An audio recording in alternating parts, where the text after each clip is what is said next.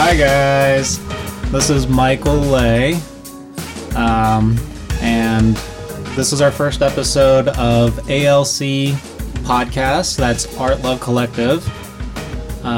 You want to introduce yourself there?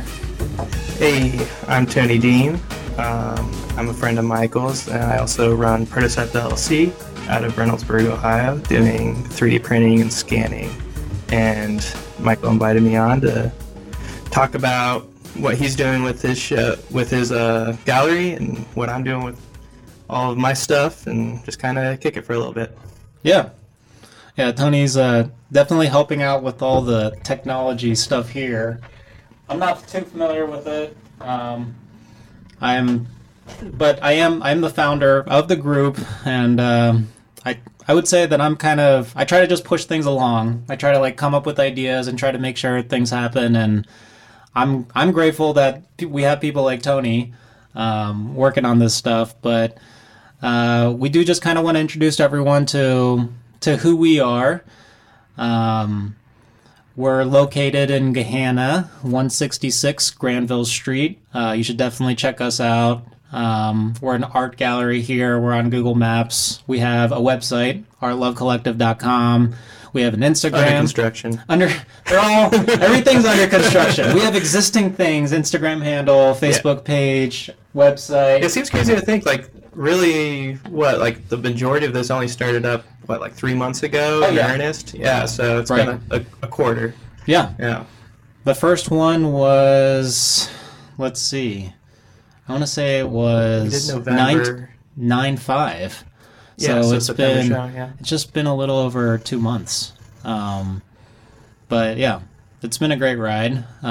We've had 3 events, Faces of Love events. No, sorry, four Faces of Love events, and we've made over $2,000 straight to charity, and it's something we're really proud of. And that's just a portion of the sales, right?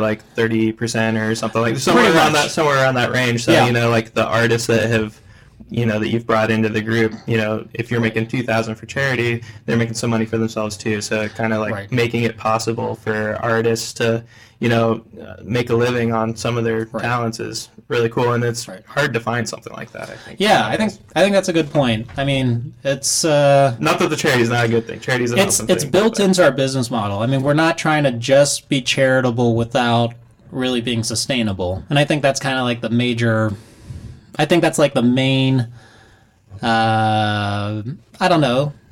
Sort of stepping stone when you go into business and you try to build charity into it. But if you're over giving and if you don't sort of counteract that somehow with pocketing some to be able to sustain, I mean, not even in a selfish way. And I think a lot of us artists kind of think of ourselves as these sort of slaves to society, and we don't deserve anything more. And but I would say that Tony and I, we're trying to have this more.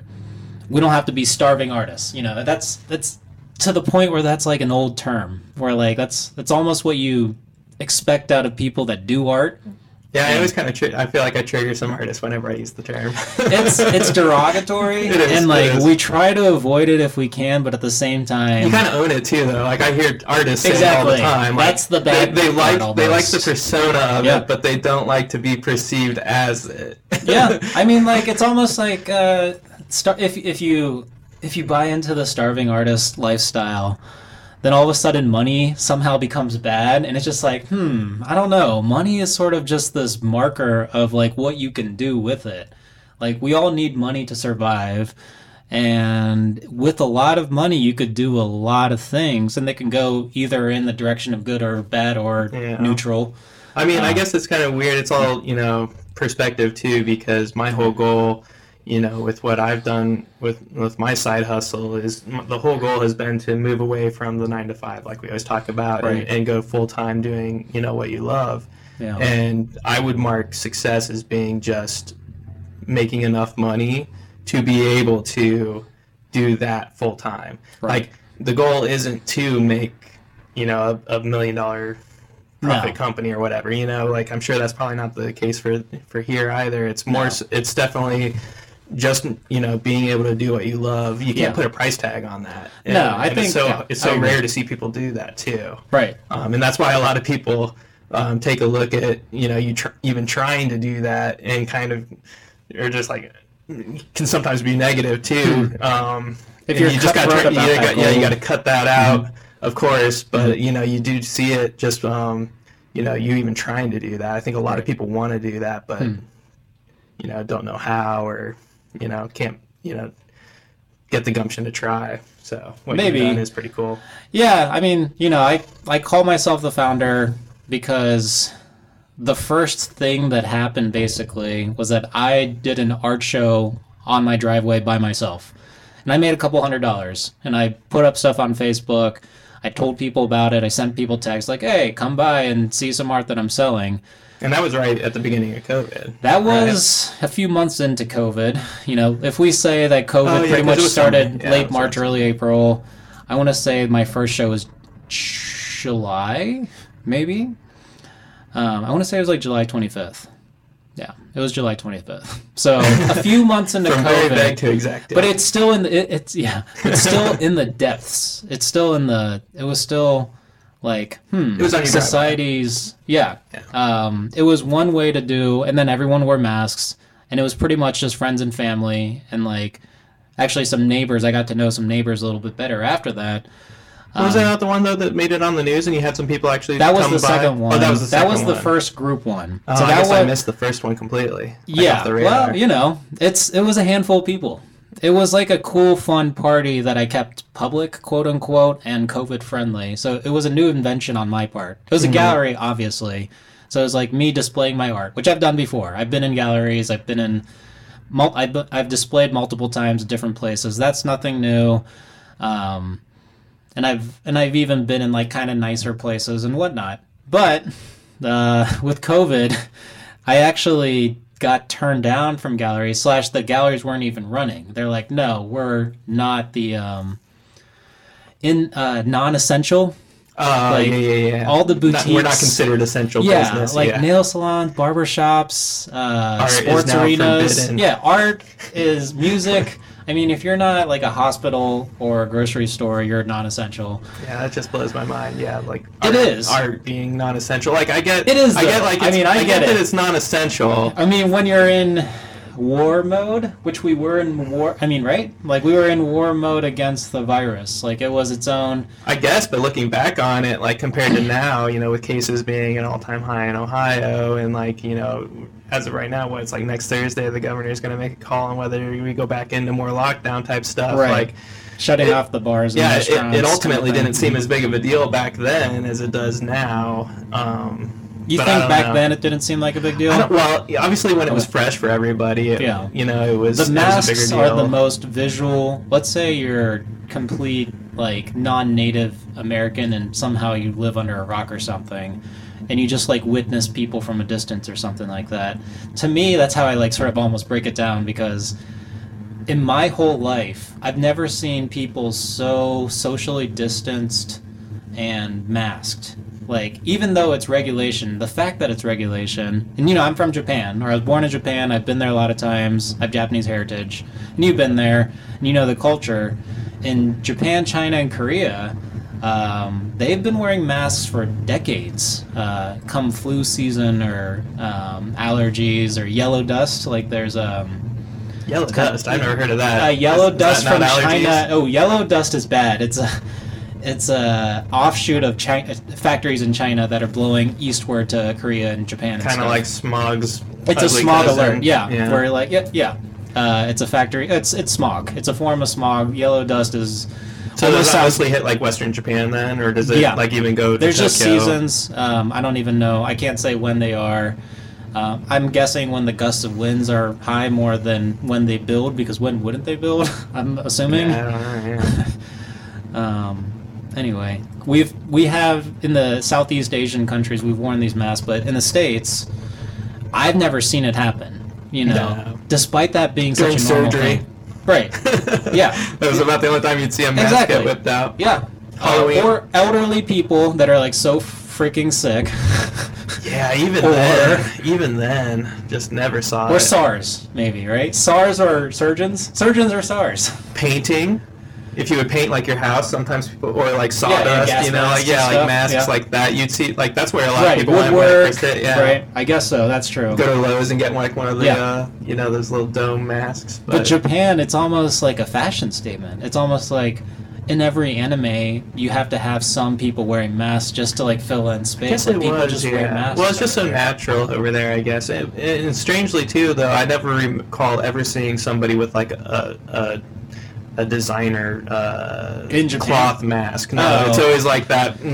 I think right now there are more I'm sure there's fashionable getting more, ones, yeah. but not pre-COVID. Like yeah, I noticed, yeah, pre-COVID, I don't remember anybody ever pre-COVID having like it a was cloth always mask. just. I think no, people would have cloth masks, but they weren't that cool.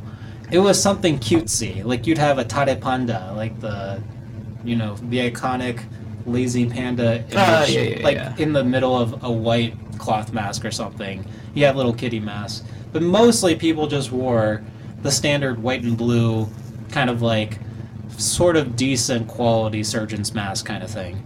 Yeah. But yeah, I think that part of the U.S. is the real bizarre part is that it's like forever changed across the world too. I'm sure there's lots of countries that wear masks all the time, like Australia and England and wherever else. Maybe, yeah.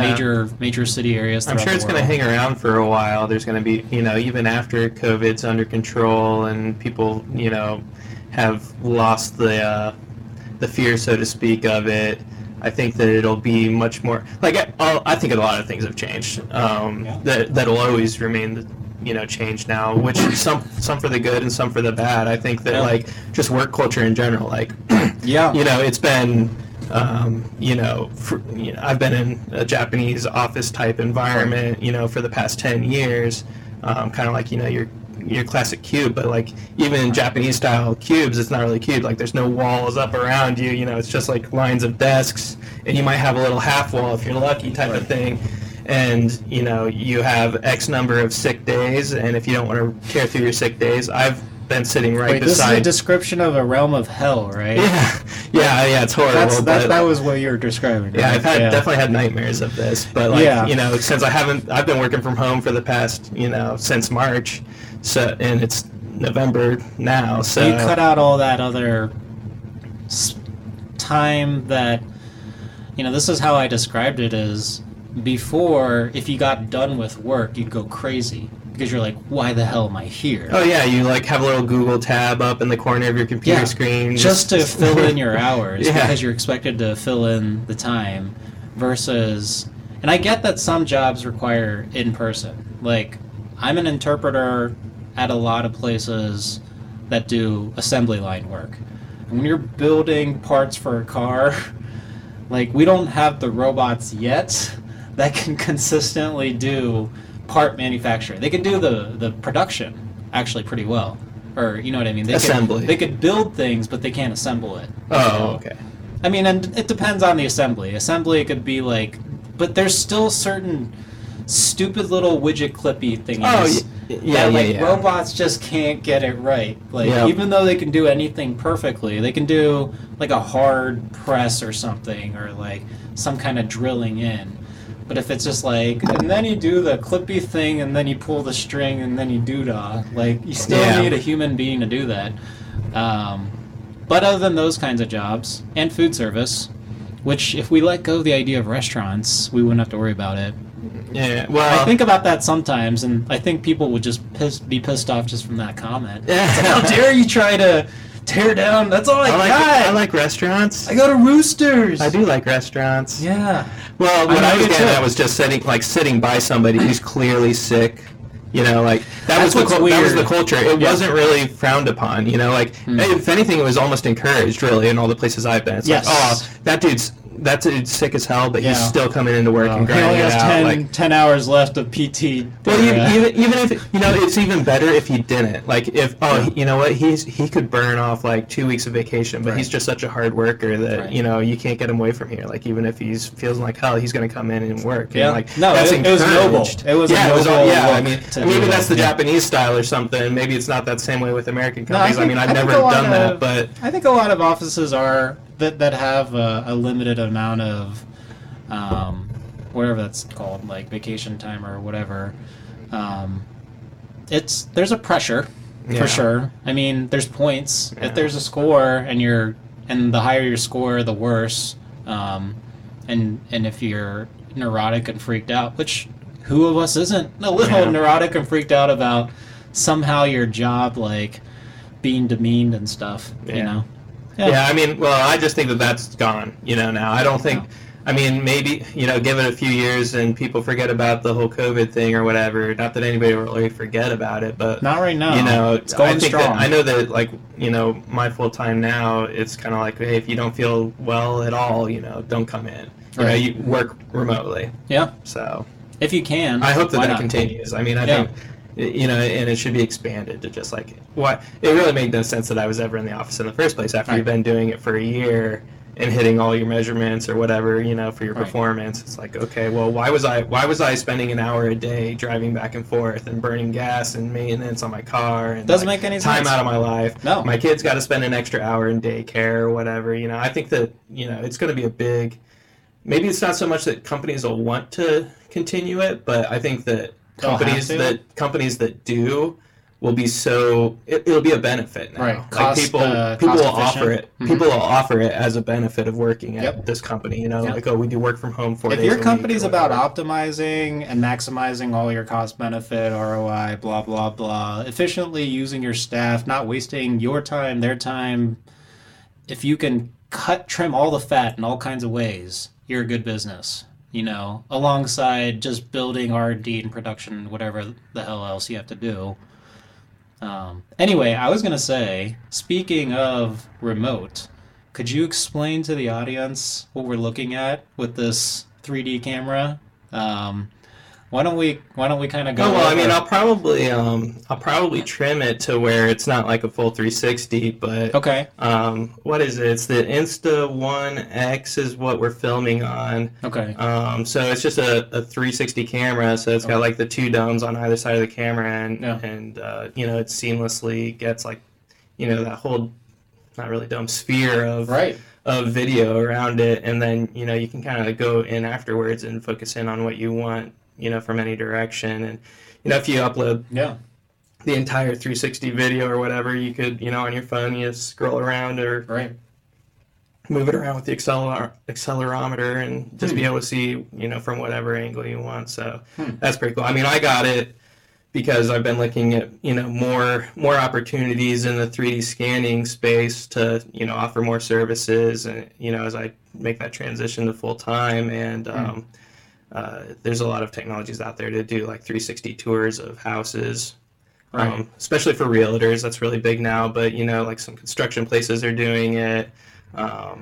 There's a number of like I've heard even like people doing like Airbnbs and stuff like that. Like Yeah, you can why take not? you can basically take a photo of exactly what Yeah. your place looks like before somebody goes in and Yeah. potentially trashes it or whatever. And like insurance adjusters and stuff like that. You can go through and you can digitally capture an entire house It'd interior. be less of a surprise. It'd be good for both the seller and the buyer. Just yeah. straight to the chase. Once you get there, you're like, yeah, this is what I was expecting because this is what you shot. Like, Yeah. I mean, it's even good standard. photos can be deceiving. 'Cause, Exactly. Yeah. one wall could look big, but it could be a crammed room or something with a big wall or something. For Yeah. sure. I mean, just being able to eliminate the like, oh, was this just a fancy photo filter or There's so something many like things you could you do. can with you can photos. just see Yeah. exactly what it is, and with Right. what I do, you can even take measurements. So you can look at a wall you can be like, I wonder if my couch would fit in this room, and you can literally click in the corner of the room and the other corner of the room, and it'll draw a line and tell you within like,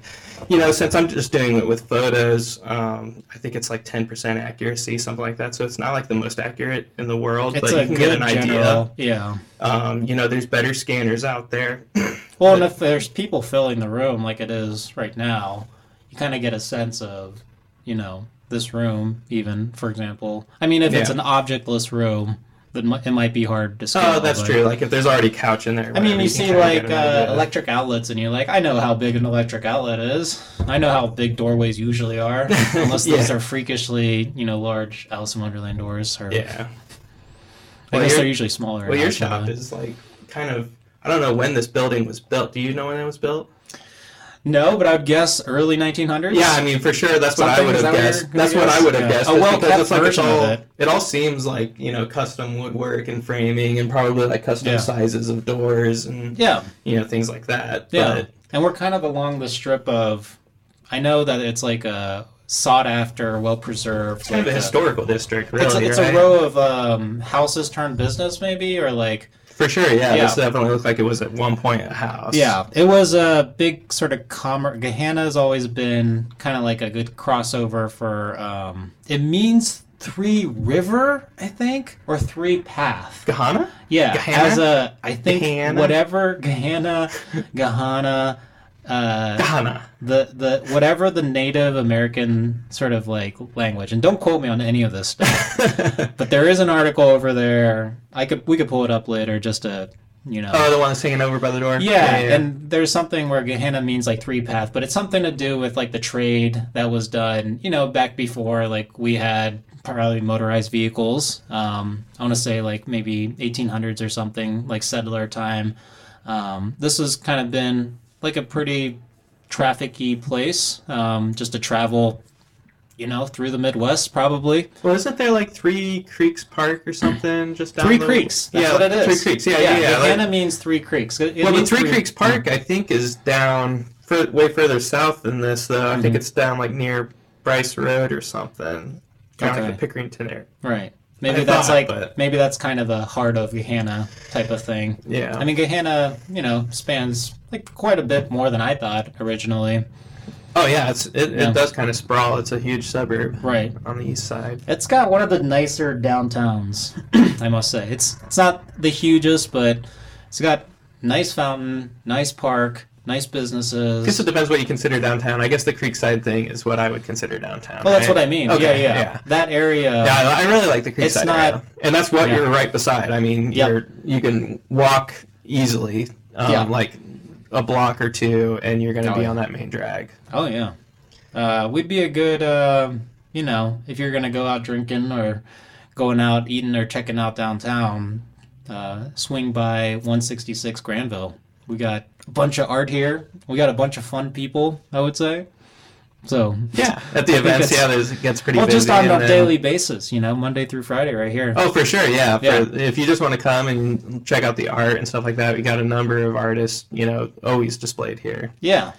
And I want to get into the classes now we're going to be offering. So Tony and I have been talking about this for a while. So we both speak Japanese. I have Japanese heritage. Konnichiwa. Tony likes anime. And, no, I don't like it. I'm not it. I'm just kidding. I think that's the worst. I think that's the worst intro for me ever. But yeah, never mind. Regardless, Tony learned Japanese later in life, but we still have like a love for Japanese. And for our classes, so we've had Faces of Love fundraiser events, and they've been art and music, and we're going to continue doing those. But it's wintertime. I don't think people are into going to festival type events. We're like hunkering down. We're gonna have Thanksgiving and Christmas, and then saving canceled. Money and returning things. What's that? I said those are canceled. We'll have festivities days and witch hunt circles. I don't know, whatever you want to do during the holidays, guys. Some seances. Yeah, under a roasted fire. But only with your immediate family. Sure. Be weird without. Yeah. But anyway, we did think instead of having art music fundraisers, it'd be fun to, I'm calling them the master classes, because and we're going to start with Japanese classes and art classes, and they're called master classes because You're the master. we're going to have masters of the subjects teach people, and I think that's fundamentally what we want. Tony and I have done Japanese for long enough. We've been part of companies that deal with Japanese. We have enough resources. My mom's native Japanese. We'll have an online presence with a native speaker that will capture during the class. But we're gonna enter this COVID remote style learning with our fancy cameras, 360ing around, and providing. And we were just talking about this, but we want to work towards having a VR, like a virtual reality, viewable class. I don't think that's. It's actually really Not easy too with the far from 360 camera. It's really not that difficult. Yeah, you'd just be in the perspective of where the camera is. So Well, we could always, with this podcast, I mean, we're always going to have the audio. We can always have a regular flat video, and then we could have the option of at least trying to be part of the VR media.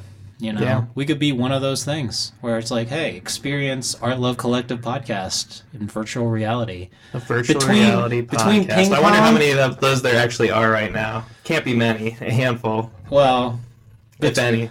between other people's playing of ping pong and lightsaber directional sword swinging games. Beat Saber. What is it called? Beat Saber. Beat Saber. They might be able to tune in. Yeah. Our Love Collective podcast. Yeah, I mean, I like the idea of the classes. We had always been talking about it. I think even before the Art Love Collective thing even really came about, we kind of had beat around the idea for a while. Because I mean, it's weird. We've known each other for what now? I can't even think. A few years. I mean, it was back. I mean, I was working at TS Tech. 2009. 2009 was when I started. I started 2013 at TS Tech. Really? Yeah. Oh, so I'd already been there for 4 years. You've been there a little while. Yeah. Oh no. It was 2012 that I started. Forgive me. I graduated college so in it's been a 2009. year. Yeah. For you. So Right. so a year, and then you Right. came. Yeah. So since then. 7 years or so. Yeah, I 7 think I met years. you earlier on when I got there, and Yeah. Even though we went to OSU, and I don't think we were ever at OSU at the same time, because I Yeah. graduated in 2009. And I was in the Japanese department then, but my whole last year of OSU was in I graduated Nagoya. 09 as well. Oh, I did really? 03 to 09. Okay, so Yeah. oh really? So we probably were like just passing each other or Maybe. something. Yeah, I guess that's. I mean, really I was weird. taking fifth year, freshman year, and then other than that, I did a bunch of IIs with UASA, and then took random history culture class. I mean, it's possible we were in the same class, but We were never in the same class. I don't think so. I don't think so. Well, no. sometimes you randomly take a really easy cultural class at the end of your yeah. year. I don't know. like a Japanese literature course or something. Some maybe. things, it's like, it's like if it's like reading Japanese poetry translated into English, it's like it doesn't matter how good you are in Japanese. Sometimes it kind of helps, but really that's not what it's about. No, Or no, history. no. Yeah, that was never the focus at OSU, at Right. least. The language, the what would you call, like the pure language classes? Those have like hard those are the more delineations. exclusive ones. Yeah. Well, and what I was getting at was I always liked the idea of the classes because I feel like, well, I don't know. Back in the day, it's hard to think of what a younger you would have chosen to do, but Right. In retrospect, especially something like language. There's always those that will advise, like, why would you go to college for a language? Like, why don't you just move to Japan for 4 years or whatever? And that's Okay. to an extent. You could, depending on the Yeah, person. but how would you? The thing is, the question I'd immediately ask, which I get what you're saying, but like, how would you get the funds and the means to do 4 years without studying it and getting into it? Like, For sure. there's no way to just plop yourself there and. Well, what learn I'm saying, I guess, is if you were Japanese if you used, if let's say hypothetically you could get like a federal student loan like everybody gets for college nowadays. Okay. And you, instead of using that for college, you use Right. that to move to Japan for 4 years, let's say, and, Okay. and just get a part-time job or whatever. Like, Right. depending on the type of person, and I'm not this person, disclaimer, I'm certain that I would not, my Japanese would improve to a point where, you get by maybe. But it certainly wouldn't be like speaking passively, Right. without any sort of structured lesson. Right. But, looking back on it, it was like, I like that I went to college. I like that I learned Japanese. I mean, it's definitely opened doors for me. It's been my career for 10 years. It's got me course. in the door for places, at least. Of course.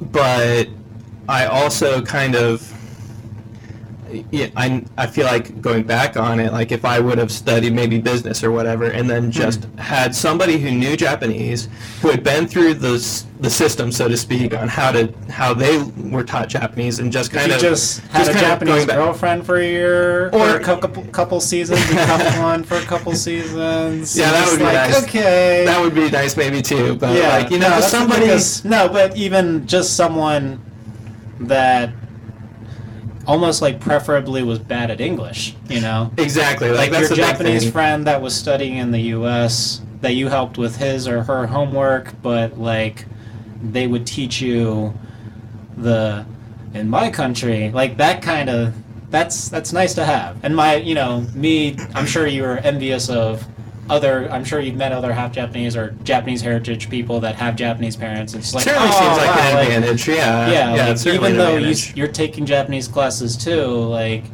your grandma and aunt Yeah, you got a head always start. Yeah, say Japanese to Yeah, you. your Japanese privilege. Yeah, I guess so. The curse/privilege, if you will.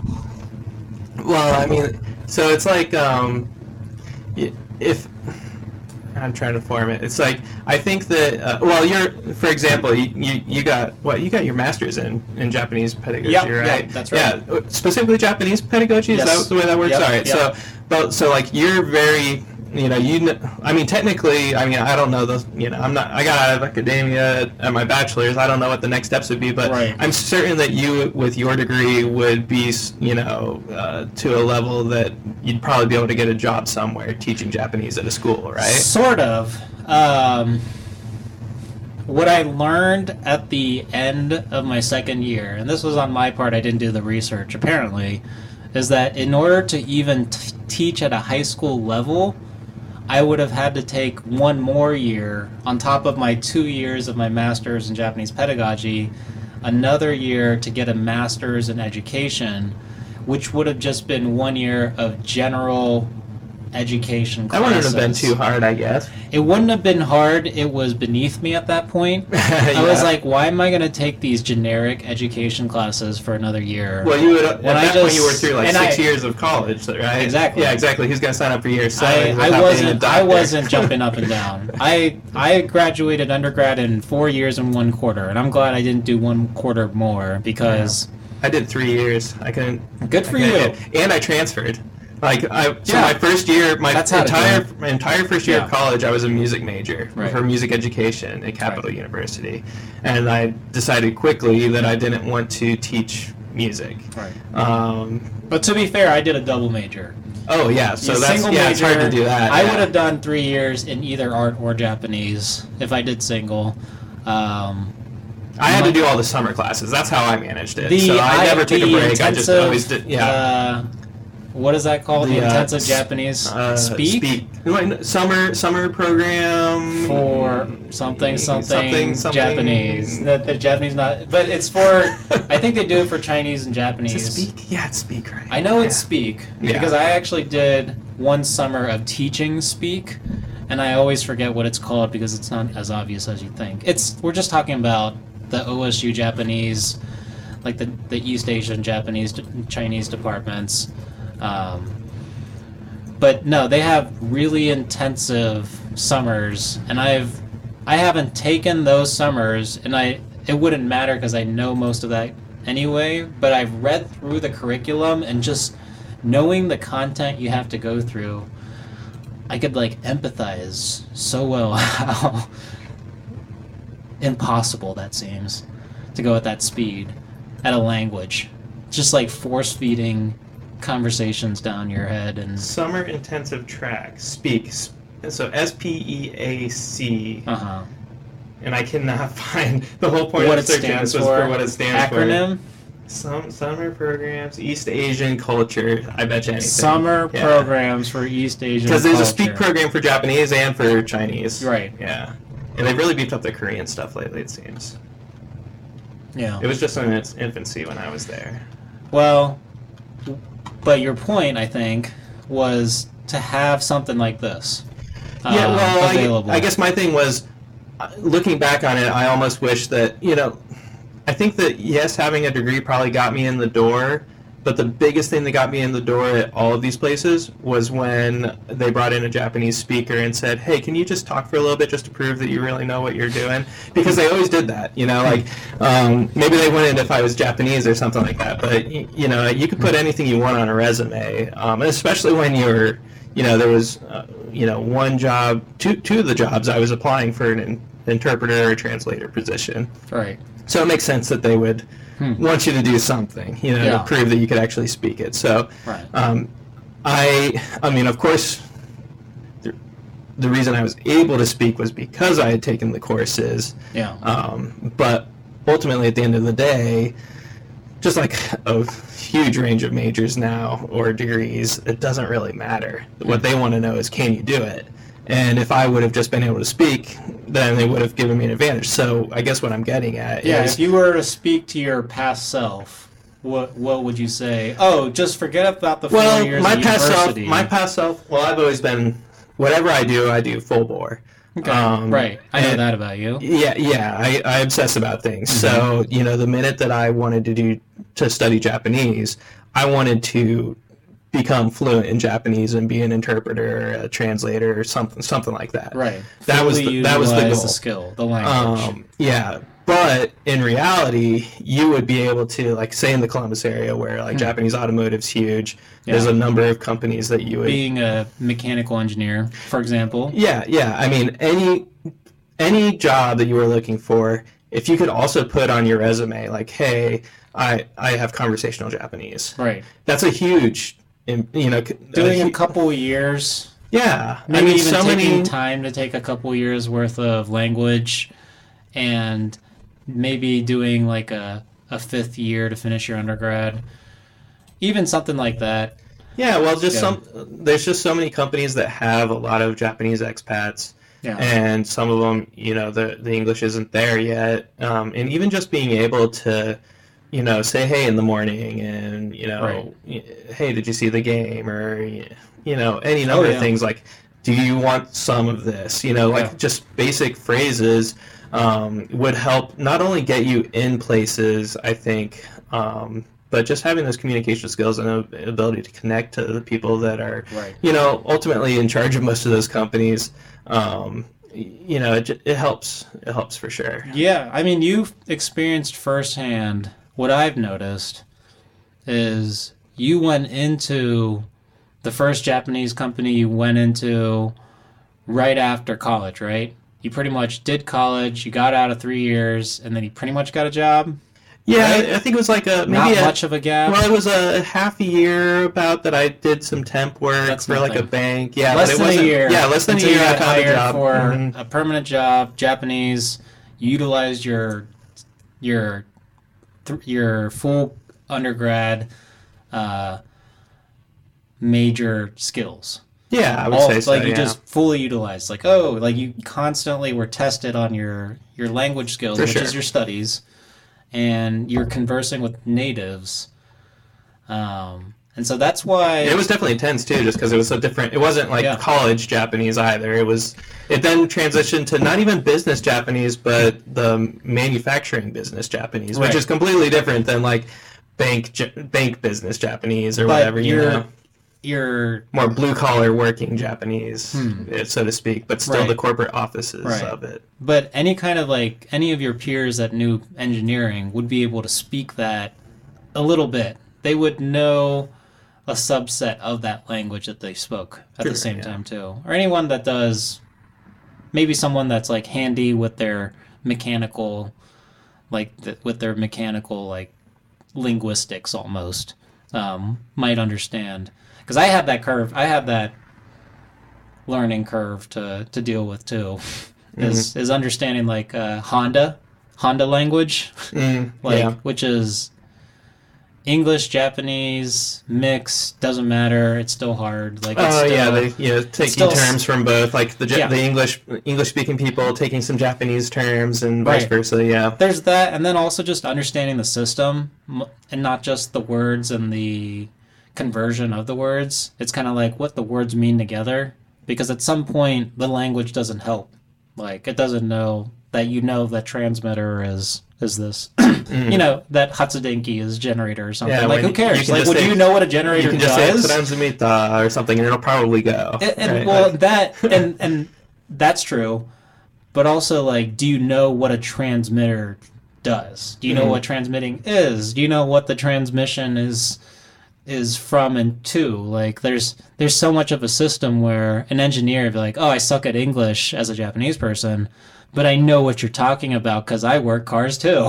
Yeah. And so there's like that sort of non-language lots of picture drawing, lots of visual presentations. Yeah. If you know ACAD or other, modeling design software, you could just not speak language and just freaking like shut up and show them the thing and be like, numbers, there's letters we can refer to. It's just like there's a quick and easy way to do it. But ultimately, I mean, I think that, coming full circle, I think that these classes, obviously we're both from kind of, a manufacturing Japanese background, but, our own personal experiences, we get interested in different things. So I'm sure that you're talking about art and things like that. And I think, one thing that I want to provide with the Japanese classes, it's not necessarily automotive, but I want to keep it at that professional level. Because I think one thing we've been talking about with the COVID, jobs are changing. The Corvid, work and school is forever changed. Maybe, right? We're always going to have more remote options, and we're gonna like lean into our virtual reality of some sorts. Like, just having Zoom is virtual reality. It's interacting with something digitally that's real, kind of, or it is real. I mean, however you want to see that. But is the Matrix real? But the one thing that doesn't change with Japanese language is a certain sense of like politeness, like a business talk. And I think in this new, like, even just in America, just in the cross section of America, there's like a Zoom politeness. Anyone that's been in a group meeting of 5 or more people, even if it's just friends, but like especially if it's business, you have to know when to shut up. You have to know when it's your turn to speak. You have to like account for like noise and things cutting in and out and that kind of thing. But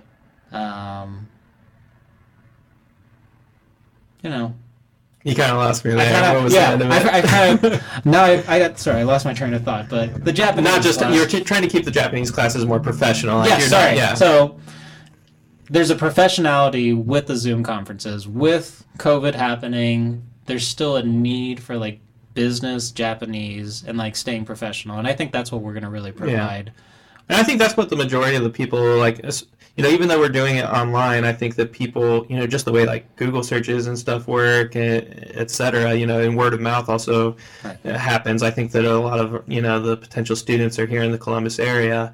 And, obviously it doesn't need to be, online. You can be anywhere in the world. But, if it is like word of mouth or something and, somebody knows somebody and they want to take a course and you're in the Columbus area, I think that the vast majority of people will probably be searching for some people that are looking to learn some Japanese.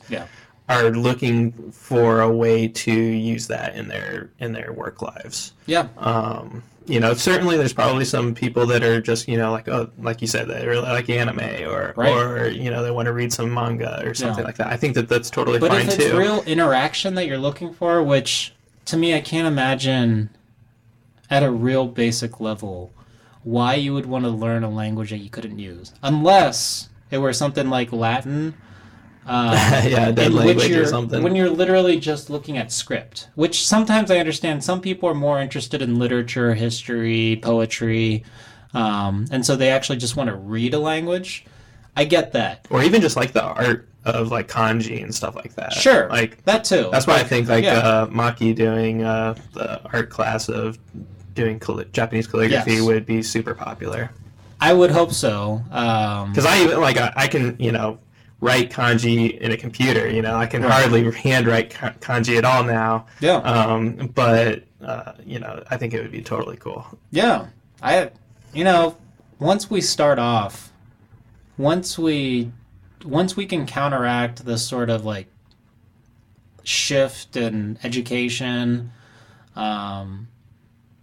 and we start to utilize our resources, I can develop text, and we can make a PDF. I could distribute that out. We can make videos. I can do some animation. We can really create a whole curriculum, and really make Japanese kind of that community effort, kind of have multiple teachers, have different students, and really it's not going to be about having grades and being assessed as much as there's really no point on that if you're coming voluntarily, right? And you're just like you just want to learn a skill. Right. It's up to you whether you learn it or not. We can Right. only present the information, but it eliminates the whole like kind of corporate structure, so to speak, with lack of a better term, with academics, where it's like the teachers are pushing for good grades because they need to have students have good grades because that's how they're evaluated too. It's like we remove all that evaluation to it's just like, well, if you don't get what you want out of this course, it's really on the onus is on you. Yeah, I mean, like, but like we're gonna be provide presenting good information. I think so. I mean, we've gotten trained by the best in this area, bar none. I think OSU is one of the best programs for Japanese on the East Coast. Yeah, And we have a lot of resources. We have people resources. We have natives. We're studied. We're interested, and we're creative. I think we can all provide something, and the more I've 10 years experience tutoring and teaching English and Japanese over the years, and really the best way to learn a language is to have as many dimensions of it as you can. Just like when you study anything, like let's say you're just someone who's trying to play football on a college team or something. Really what you're going to do is you're going to practice a lot, you're going to play a lot, you're going to watch a lot of football, you're going to think about it, you're going to read about it, you're going to talk about it. That's what the best do. And that doesn't matter what the thing is. And with Japanese, that could be kind of hard. I mean, if you go to Japan, plop yourself there if you can. But I think we really want to... good luck nowadays. Well, good luck. Yeah, first of all, good luck traveling. But second of all, I think we're in a future where we need to utilize the idea of hacking better. Like with Zoom... Life hacks. With cameras, there's not the Hacker Man 90s like. No, life hacks. Sure, that's it's still the same thing. Yeah. It's just it's the white. What is it? The white knight hack? The white hackers? Those are the ones that get the. Anyway, it doesn't matter. Oh, the good hackers, ethical hackers. Yeah. The ones that try to like break into a system to tell you where the weaknesses are to let you know you need to beef that. Yeah. Anyway, life hacks, I guess. We could hack into that sort of that Japanese culture that you need to be able to like really immerse yourself, and if we could do it with a combination of like live, but also digital, then we start to create. Different ways where we create pen pals. Tony, you and I have like talked about this before, where we start to create video pals. Like now that we're in Zoom,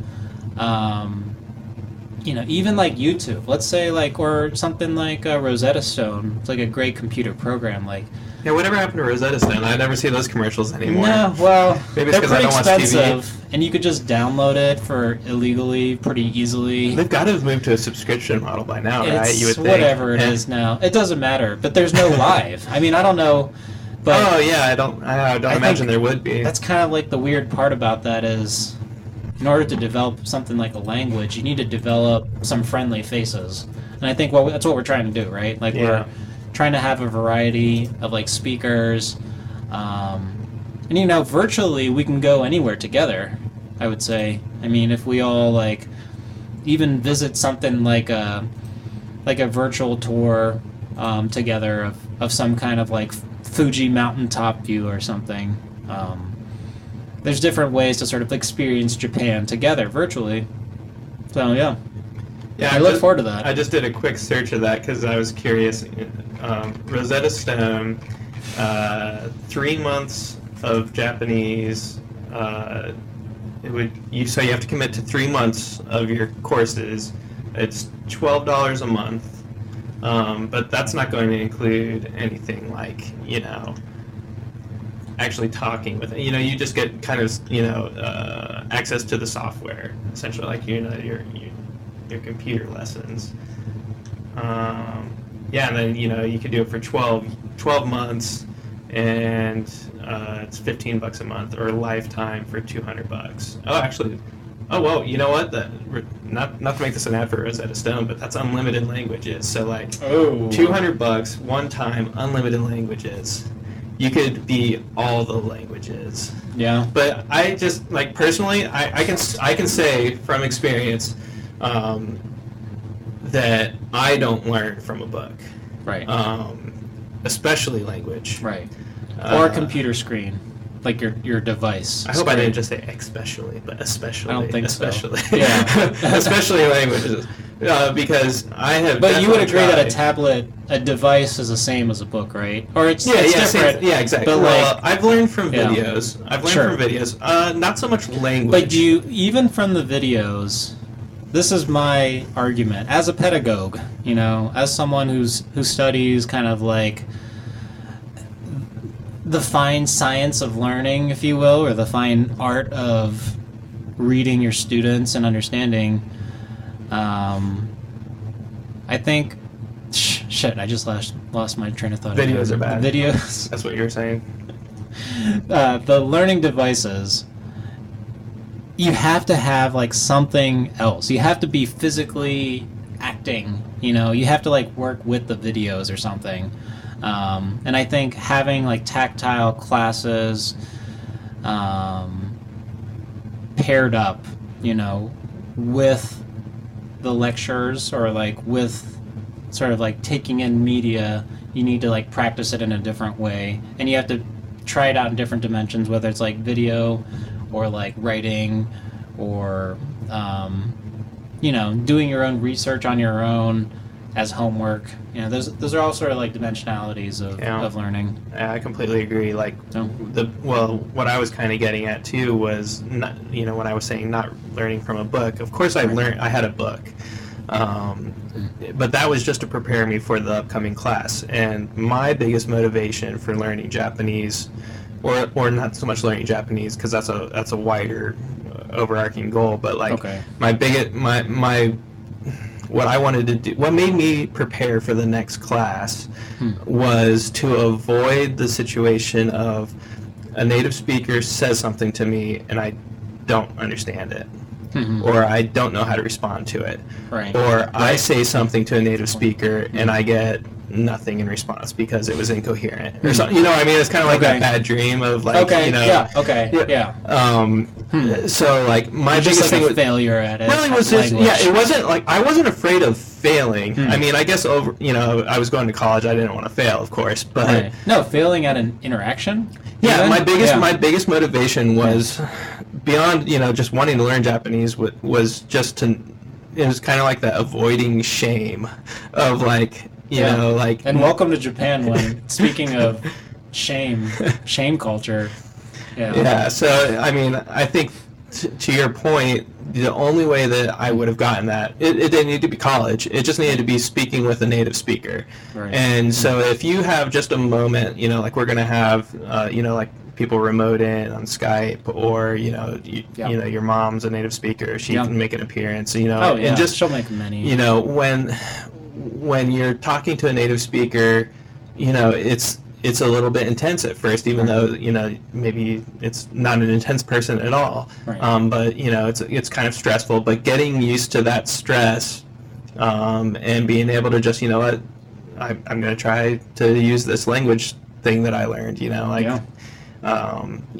Making that jump really connects things in my brain, at least. Right. Like I have you might have the knowledge base, the book learning, but until you actually get face to face with, even if it's not a native speaker, just like somebody that's teaching you Japanese, and you're going like, hey, we're only talking Japanese now. Right. The experiential learning, making that a little bit of stress kind of welds those points together in my brain. There you go. And without that, I don't think that I would learn. Reading, limits that kind of those neural networks. The welding of the pipes in your analogy would be the neural network connections. Every sentence, like you could break down every interaction as performed culture. For example, if I were to get hoity-toity, quote Galal Walker, I believe he's still like the I don't remember that East name. Asian language for Chinese. He's the head of the Chinese department, Galal Walker. I only remember the name as Unger. opposed to Marinoda. I thought he was fairly high up there. I'm sorry, Unger. He was James Japanese and Unger. Chinese. He was never the director or the but he was he actually, I believe, isn't there anymore. Maybe he's moved to Hawaii or Portland. I know he talked about another university. Yeah, because he has taught in Hawaii before, the University of Hawaii. They have a huge Japanese program there, right? Yeah, they have a. Isn't that where Japanese JSL was presence. developed even? No, it was developed. Oh wait, yeah, I think so. Yeah, I think it's like Yale Publisher, but yeah, I think it was developed in Hawaii, maybe. Because I feel like that's what it says on the back. Right? Marinoda was, I think she was in Hawaii doing. I can't remember, but I don't know. Don't quote me on any of this. Anyway, Galal Walker would refer to perform culture. This was included in my thesis, my 160-page thesis about comic books representing. It was a thesis project, which is going off tangents. Language is perform culture, and the more you can sort of break down any kind of utterance. So you hear some Japanese people talking in Japanese, a Japanese conversation. If you could break down things like who's speaking, who's being spoken to, who the audience is, the performed time, the performed place, and anything about the situation, the more you could break it down, the more you understand. And the more you feel like you're acting, you could be that speaker instead of just hearing the performance. You could be part of the performance. And OSU is all about that. That's the one thing that kind of is an interesting marriage of the main theses of the Chinese and Japanese departments, at least with the top people, is kind of like the thesis of perform culture being kind of like the key towards language, and then having JSL and also the Chinese textbook, but I didn't get into the Mandarin textbook, but it's supposedly it was developed by. I heard it was Galal. similar. You talk about performance aspect of it, and I mean, there's literally scripts in every section. They both have. It's all about movies remembering and a stuff. script. Yeah, looking at movies. Right. Yeah, getting to know characters. Exactly. It's learning. Learning their structure, hierarchy, all that good stuff. Yeah. Especially for something like Japanese, where there's those levels of politeness and who you're talking to. So there's that's the boss man or lady, or this is your superior. Your immediate superior, and this is your inferior, so to speak, at work. There's literally scripts in there telling you, which honorifics to use. And we keep on saying JSL, but that's Japanese, the spoken language. Yep. That's the textbook that we both used. Yep. Well, There's 3 of them. You obviously learned Japanese from growing up. I actually but- didn't. I never read any of those books until grad school. Yeah. So I Yeah. never used them to learn anything because I placed out of them freshman year of college. But I did read all 3 of them and addressed, and especially referenced book 1.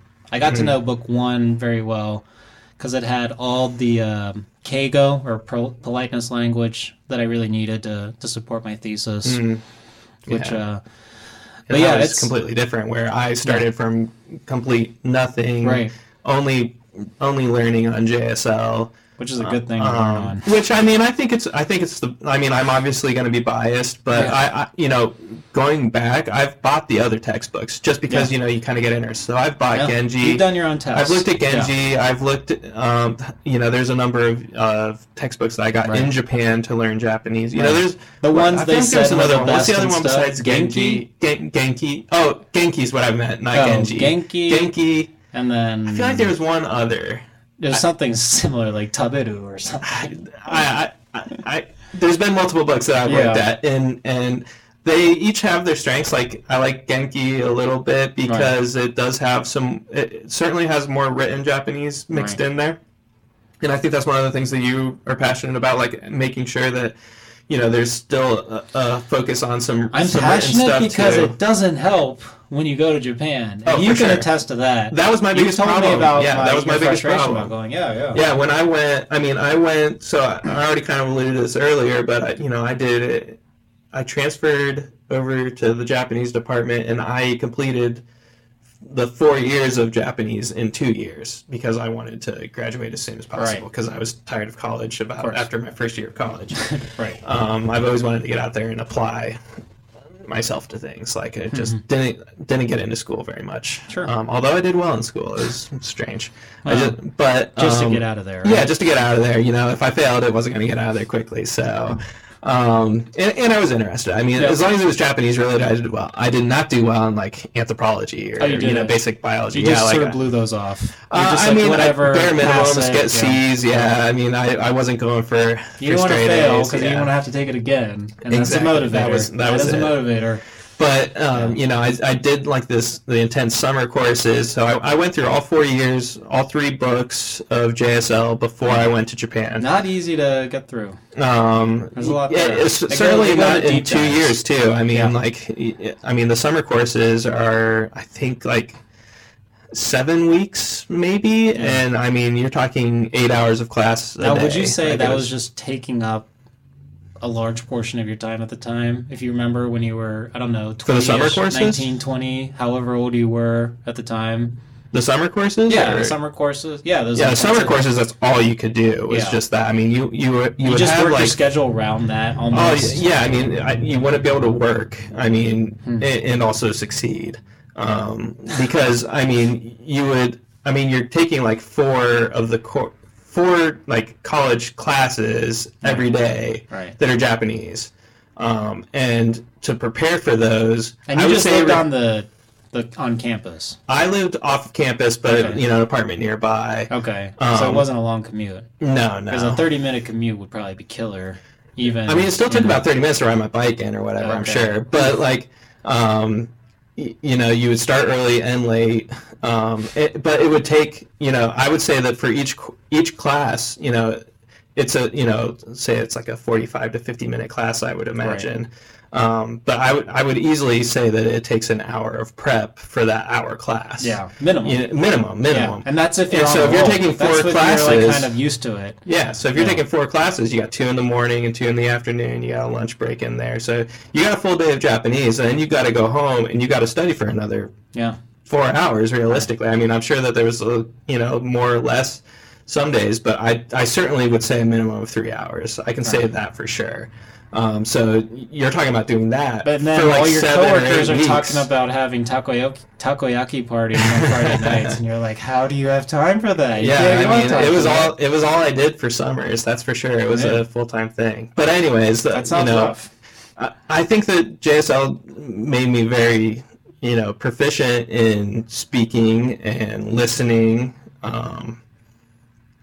Yeah, speaking and listening. And then you got really, I remember you saying you got really confident, as you should, with your speaking, and you were so pissed off when you went to Japan, and you're like, what the hell? Yeah. With the writing. I tested it. And I'm sure even though it people was thought 4 you years. spoke well, right? I mean, Yeah, even then. it was you're like, that's fine. It was honestly That's good." difficult. It was honestly difficult for my Japanese instructors in Japan to understand my situation because they're like, you're fine. wait, we're speaking right now in Japanese Right. and everything's fine. Like, I don't get why aren't you doing well in the Yeah, in the because you written didn't stuff. you didn't learn reading in tandem. Yeah. You learned so much language They do before teach. you could I mean, read not to shit much. all over OSU's No, I know program. they You do teach learn some. a little bit. No, I've it's I've the read basics. through those workbooks, Yeah. and they go to a very low level when the speaking gets so advanced. Well, I mean, in their It's a defense, very Japanese advanced speaking JSL is Japanese the spoken language. I know. And it is definitely an emphasis on the spoken language. Yeah. But I think there is a JWL. well, yeah. And they got 2 books, but there's 3. No, there's not much going on there. Yeah, there's not I've much seen them there, all. yeah. I've seen them all. Those are the easiest books ever, and But it doesn't even make sense for how difficult the whole language course is. The writing is almost blow off, especially in the internet age, where you We could watch. put this up on YouTube easily as like OSU Japanese Department Review. Let's see how many true. views that would get. But let's focus in on our own kind of like offering of our Japanese curriculum, because For sure. we're always gonna. We might bash certain things of it, but we can't stop talking about JSL Oh, it's still a great program. and how much we're gonna refer to it a lot. You know, we're gonna build our own curriculum. We're gonna use our own language, but we're forever sort of like influenced by the curriculum, and we want that spirit of it going.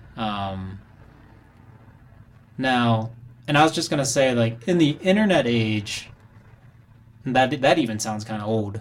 Corona, like, I don't know, like social media, kind of more direct media age, maybe. Like we have much more of a direct link to a lot of media on our person at all time. I think if we adapt with that, kind of like skip all the tedious stuff. Like if you want to learn kanji, get some app and swipe left and right for kanji. I'm sure there's shit out there that you could just memorize a bunch of kanji. If that's what you want, go ahead. But I'm here to teach you Japanese. Like, not to like go Not find your over the next tattoo. kana.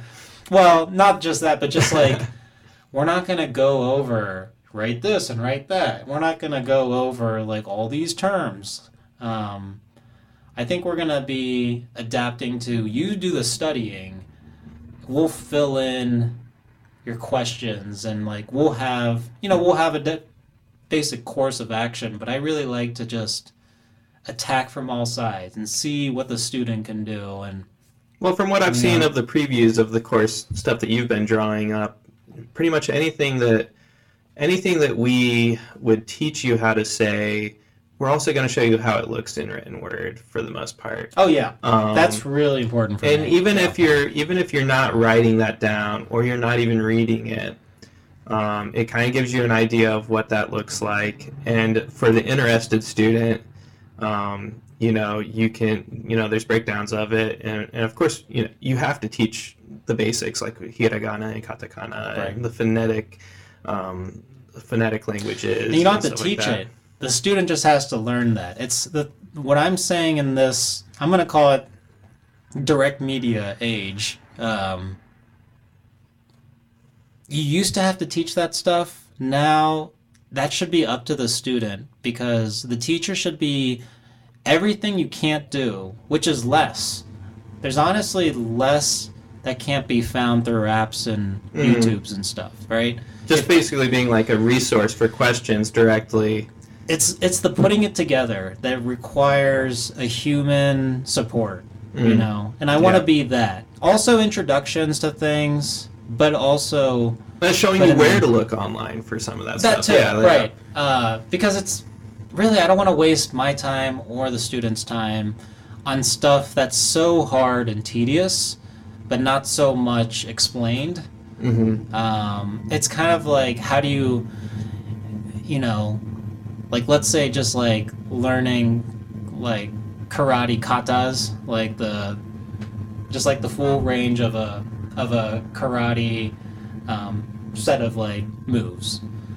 You could explain that all you want, and you could even show that all you want, but until you just like practice it and learn it and do it. Not that I don't even know katas. I think I kind of tried to learn one once when I was a kid, but like that's what language is. I think it's a series of katas. Like you have to just keep doing it and practicing it and saying it.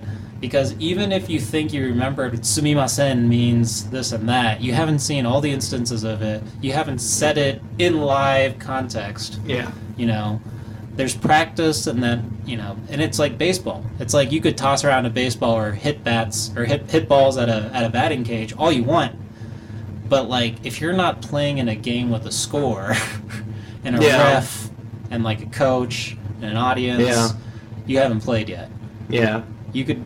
For sure. The batting cages, you can go to 1,000,000 and still never play baseball. Yeah, I mean, I could watch videos all day of like how to do like hip hop dancing, and I'm fairly certain that I wouldn't be able to be and passable even if you with practice at home, you're still not dancing in some kind of audience. With an instructor, like on telling a stage. Giving you feedback on how you're doing. And there's the feedback, right? The feedback loop, and also the live aspect. There's so many aspects. Knowing that you have a show coming up, or in this context, it'd be like your trip to Japan or your job interview, or once we start going back into the office more, saying hey to your boss, or whatever. I say if we embrace this, the technology. I mean, virtual reality is there, and we have creative people in this group, this Art Love Collective. If we kind of go in hard with using basic avatars and creating basic spaces. I mean, teaching Japanese in a virtual scape, and then putting ourselves in, for example, like you said, not everybody's Mm-hmm. got the headsets and stuff now. So like when you say virtual reality, we're just talking about even just online, like the video, like interactive videos, like a Skype thing, or being, just. There's that interactive portion of it while still being remote. Even, okay, so maybe a little further in the future, but if we could, for example, go through an Edo period temple and see like royalty back then. Oh, that's actually a super cool idea. Learn history and have a Japanese lesson. Let's say 5 years from now. I was just doing it the other day where you could, in virtual reality with the headset, obviously, you could drop yourself down in the streets of Tokyo, and you could walk down a block. They had the whole thing mapped out in virtual reality. So like, here's a good test. Like, what do you think that shop sells? Right. You can't really see through the windows, you're just seeing the storefront. So what is it? Oh, it says Bob-man or whatever. Like little things like that would help build your confidence, before you're going on that trip or whatever. Yeah. I think it'd be cool. I'd like to bring all these experiences, that dreamy state of being in Japan, just really walking somewhere that's so unlike home, where it's just like, there's nothing reminiscing of home, but there's something really cool. There's a whole world.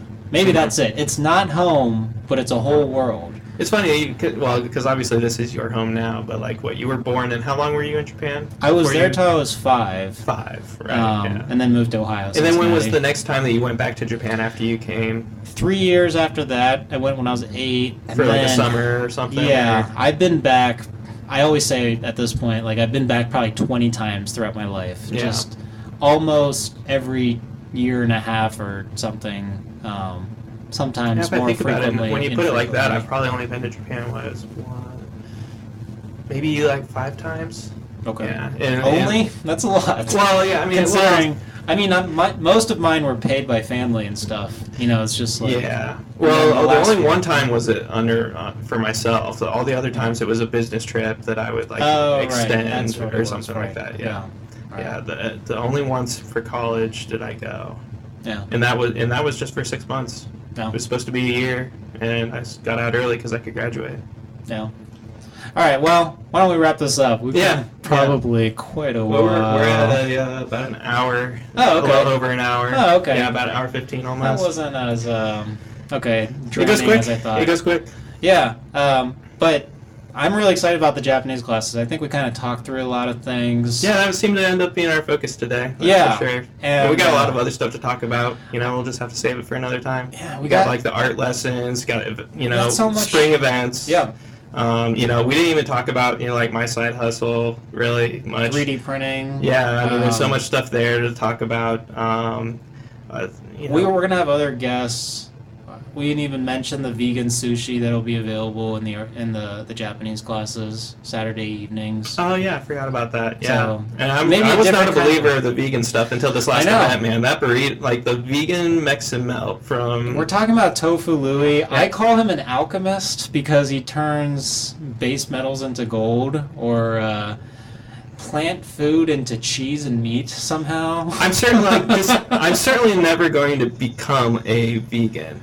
If you were, If I were, I would definitely want him to be cooking it Dude. for me. But like, it wouldn't be so bad, would it? yeah, I mean, I'm not gonna. I would. So you know. Steven, my brother Steven lived in Boston, and I've been to this place. There was a Boston. 50s diner, just a kitschy 50s diner, all vegan food, and all comfort.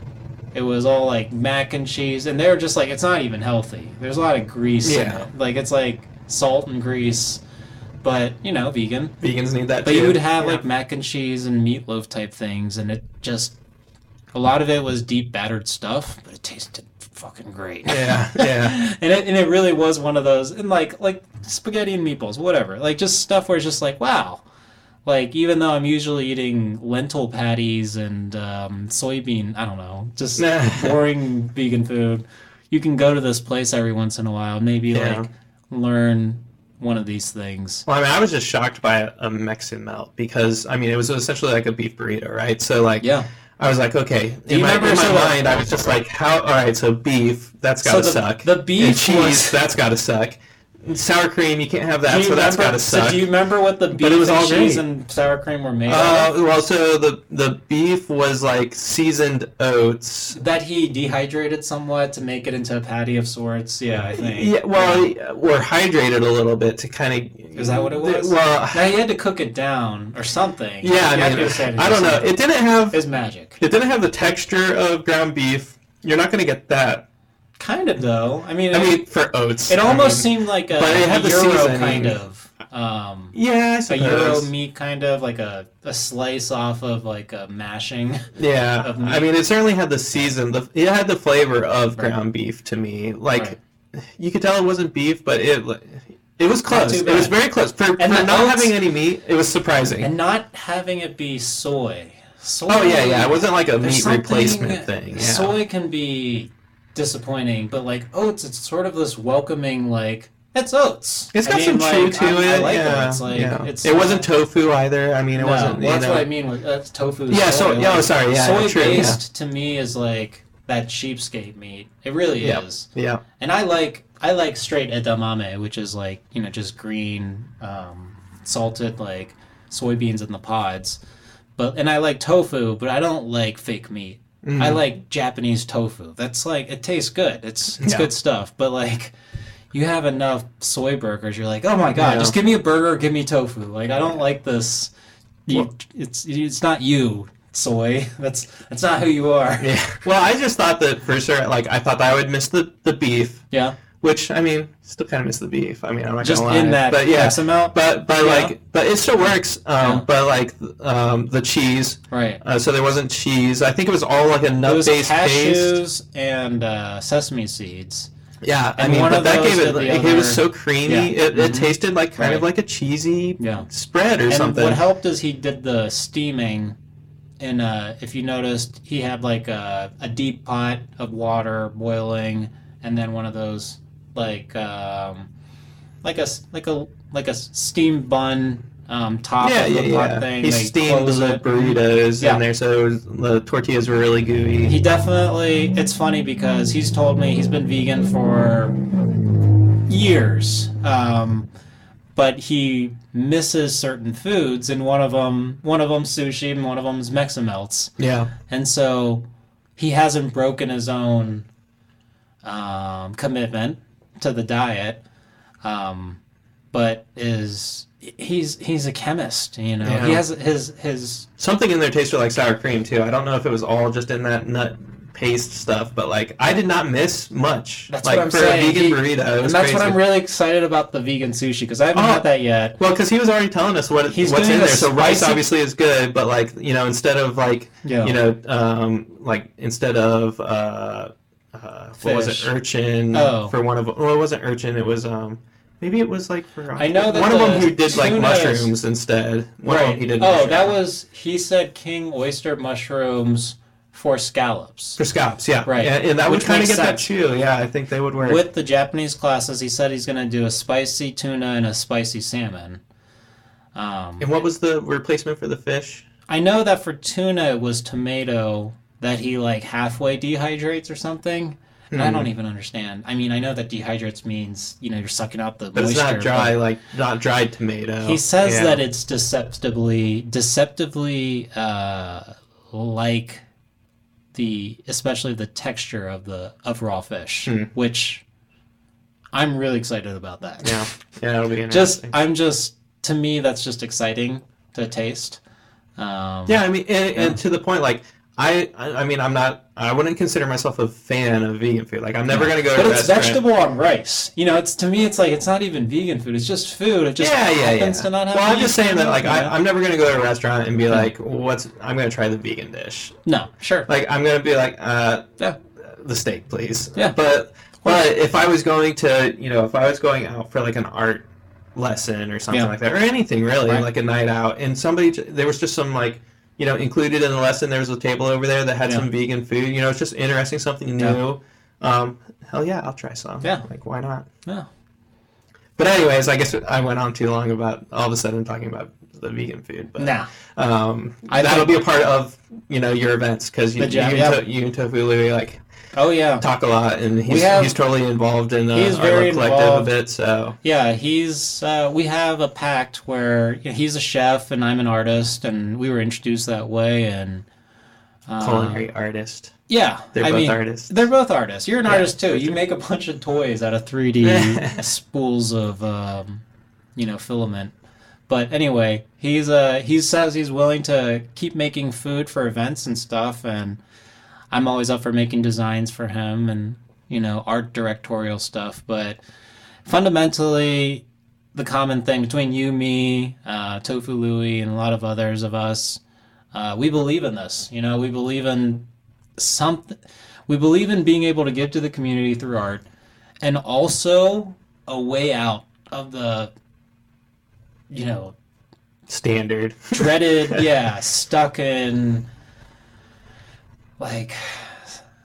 a job that you feel like you have to do, and it's more about following directions than it is about kind of like stretching your potential. And I think we all humans inherently, we have like a sort of concept of our potential and like what we're capable of doing and what makes us happy and what would allow us to be able to like do what we really want to do and be happy, blah, blah, blah. And I don't think that answer is really in being locked into this sort of like weekly scheduled duties, Yeah. And so like anything that gets out of that and we can still be part of the economy, I mean that's I think that's ultimately it is you have to nestle your way. To me, I draw inspiration from early 1900s America, where all these, we had like a rush of people coming in through the East Coast and then starting up businesses. I'm from Switzerland and my grandfather made chocolate then, so I'm going to become a chocolatier, whatever that is. And that multiplied in all different dimensions, whether you're a shoemaker or an accountant or whatever. I want to bring that vibe back instead of like what our parents told us to do, which was just go to school. Yeah, go to college. And then like finish school and then find a job and hope and pray that you can stay there forever. Yeah, it's like what? Versus like, use whatever money you have and get wherever you can be, and then work really hard and don't give up on that dream because there's a way out there. Like, to me, I'm starting to believe that. Maybe I'm starting to believe that again as an American, not even in my own lifetime, but just sort of that spirit, what we're supposed to be doing. Don't you think? Yeah. Um, Well, I think there's just a whole. Obviously, you just hit like a whole bunch of points that we can flesh out more in more and more podcasts, and different guests and stuff like that, because everybody brings out something else that you can build on that. Yeah. I mean, whether it's building a small business, I think there's a lot of people out there, trying to do that sort of thing. So we can talk about, how we're trying to grow our businesses, and expanding. And we're supporting each other like as artists. Yeah, that's true. Like, we have musicians here that working with support the people artists. has been the biggest. I've only been doing my side hustle for a little over 2 years now, and there's a lot of lessons learned, but I would say one of the biggest ones is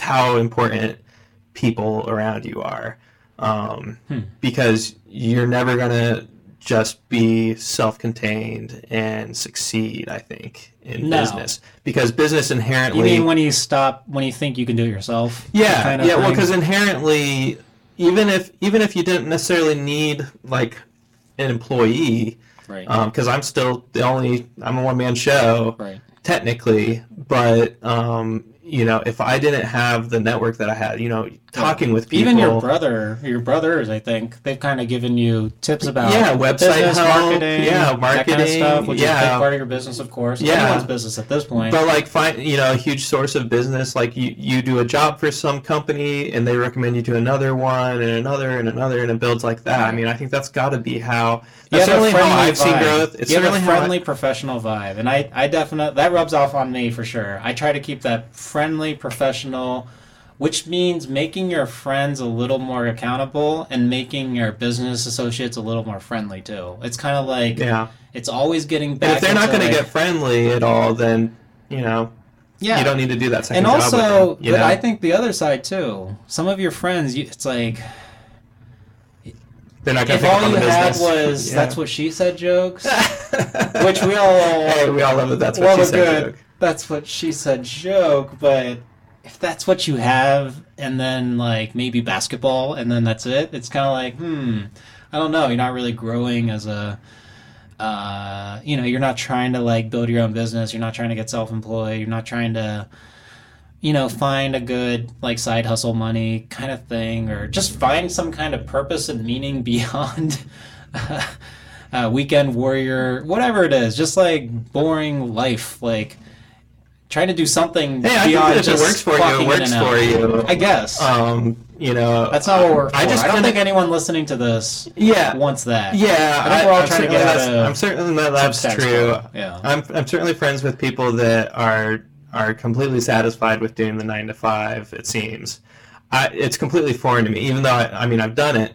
Sometimes for the it's past a 10 years, Sometimes but like that's all you want. even doing it, like even toughing it out, like I get bored so quickly. It's like, more and not painful just to like, think about, today's boring, but like after 2 years of doing something generally the same, I'm just like, I got to do something else. Right. Like I don't care if I've been. Like the last job that I quit, I was moving up management. Right. I was definitely marked as like, you're going to move up this corporate ladder. I see it as aging. I was just like, I see it as aging. If you're, that's how I felt. Maybe especially looking back, getting sick, aging. It's whatever you want to call it. Deterioration.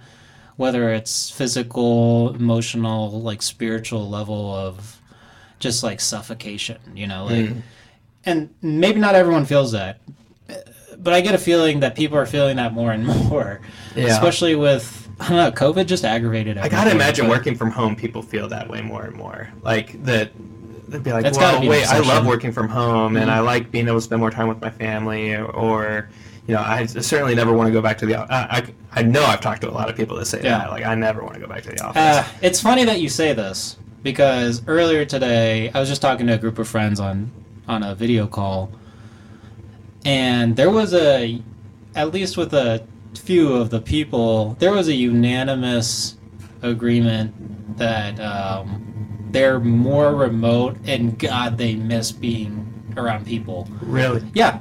And I don't doubt that, being because around some people, I think you socialize in the well office? enough. Well, they both would prefer to be in their own In their workspaces more. Wow. Yeah. Now they teach, and they really enjoy their workspaces. So. Oh, well, being in a classroom, I think, is a super social Well, environment. and some people like their work environments too. And that's not a. I can't relate with those losers. No, just kidding, I'm playing with them. But it's kind of also.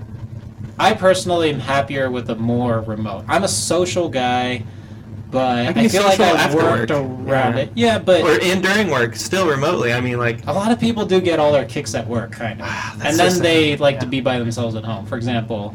And then if everything's at home, it's like that's the only time I ever socialize. Because maybe you're married to the one other friend that you have beyond your coworkers, for example. Yeah. And we're both pretty social people, and there's probably a lot of much more antisocial.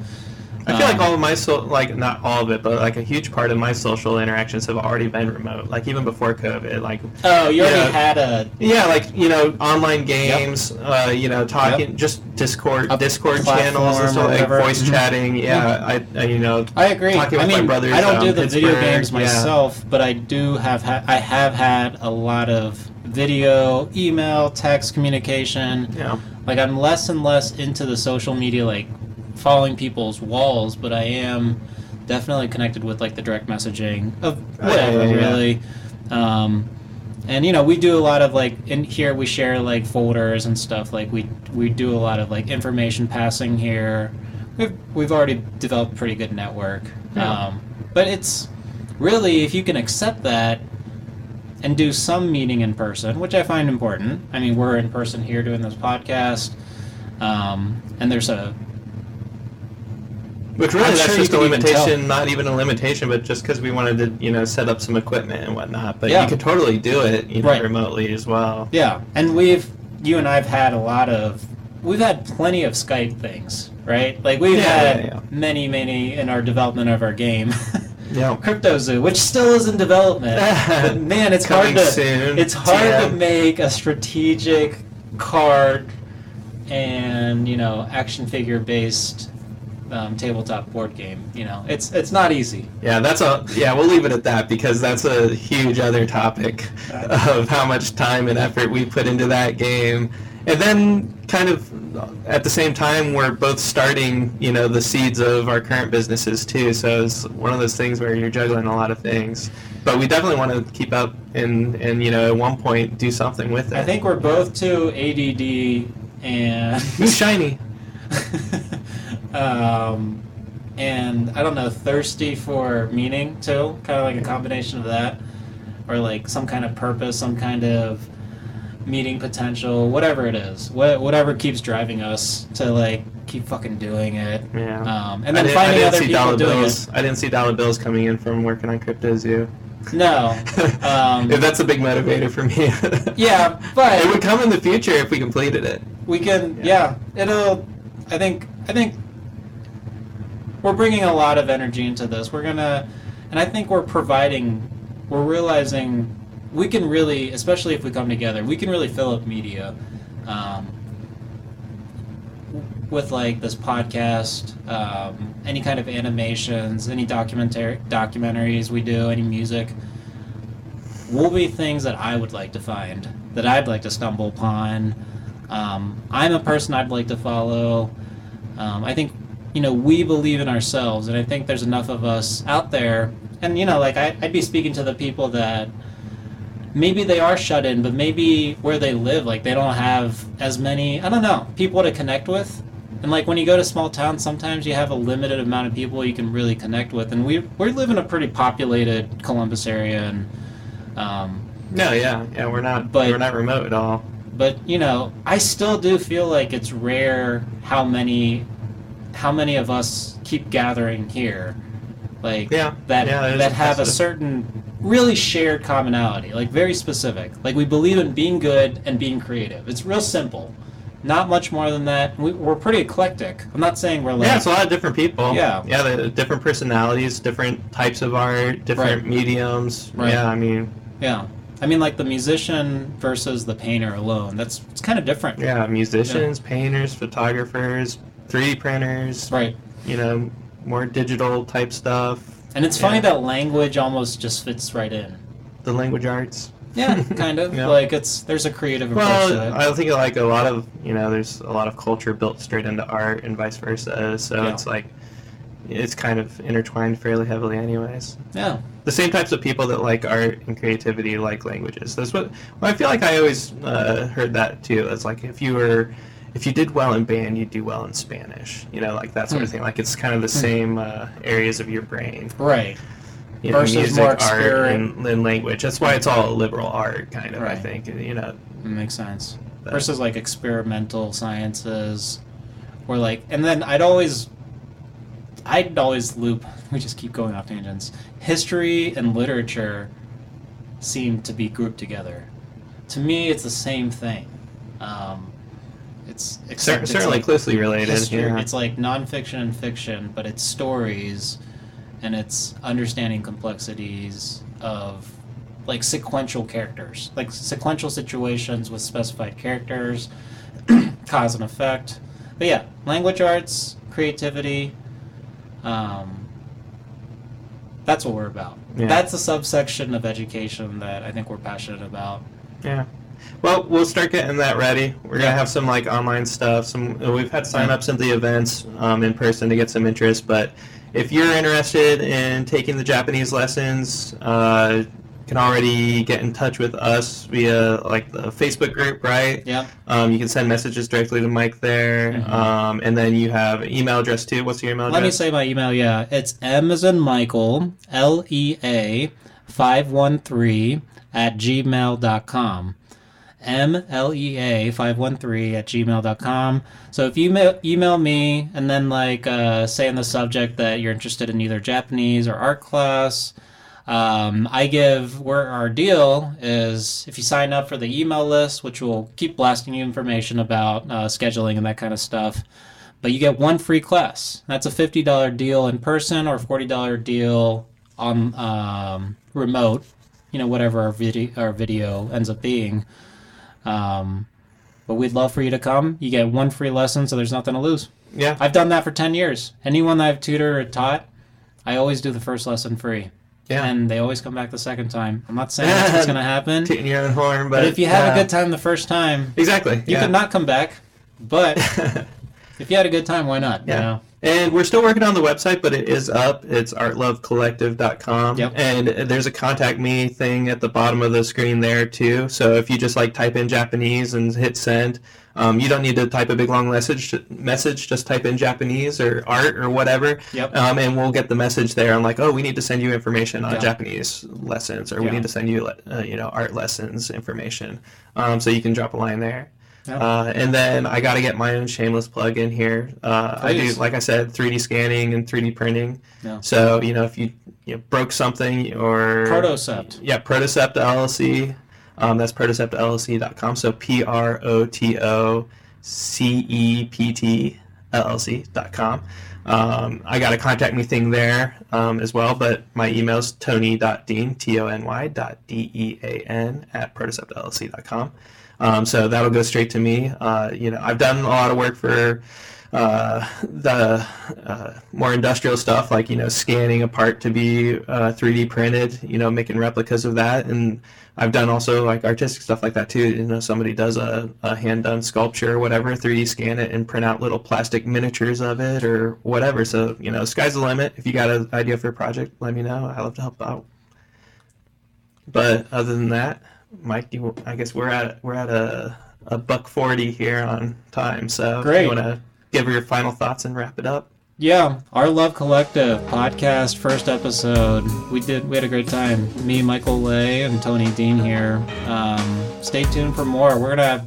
We have so much to talk about already, and I'm looking forward to talking to all of you and getting connected. And we'll get everyone emailing in classes.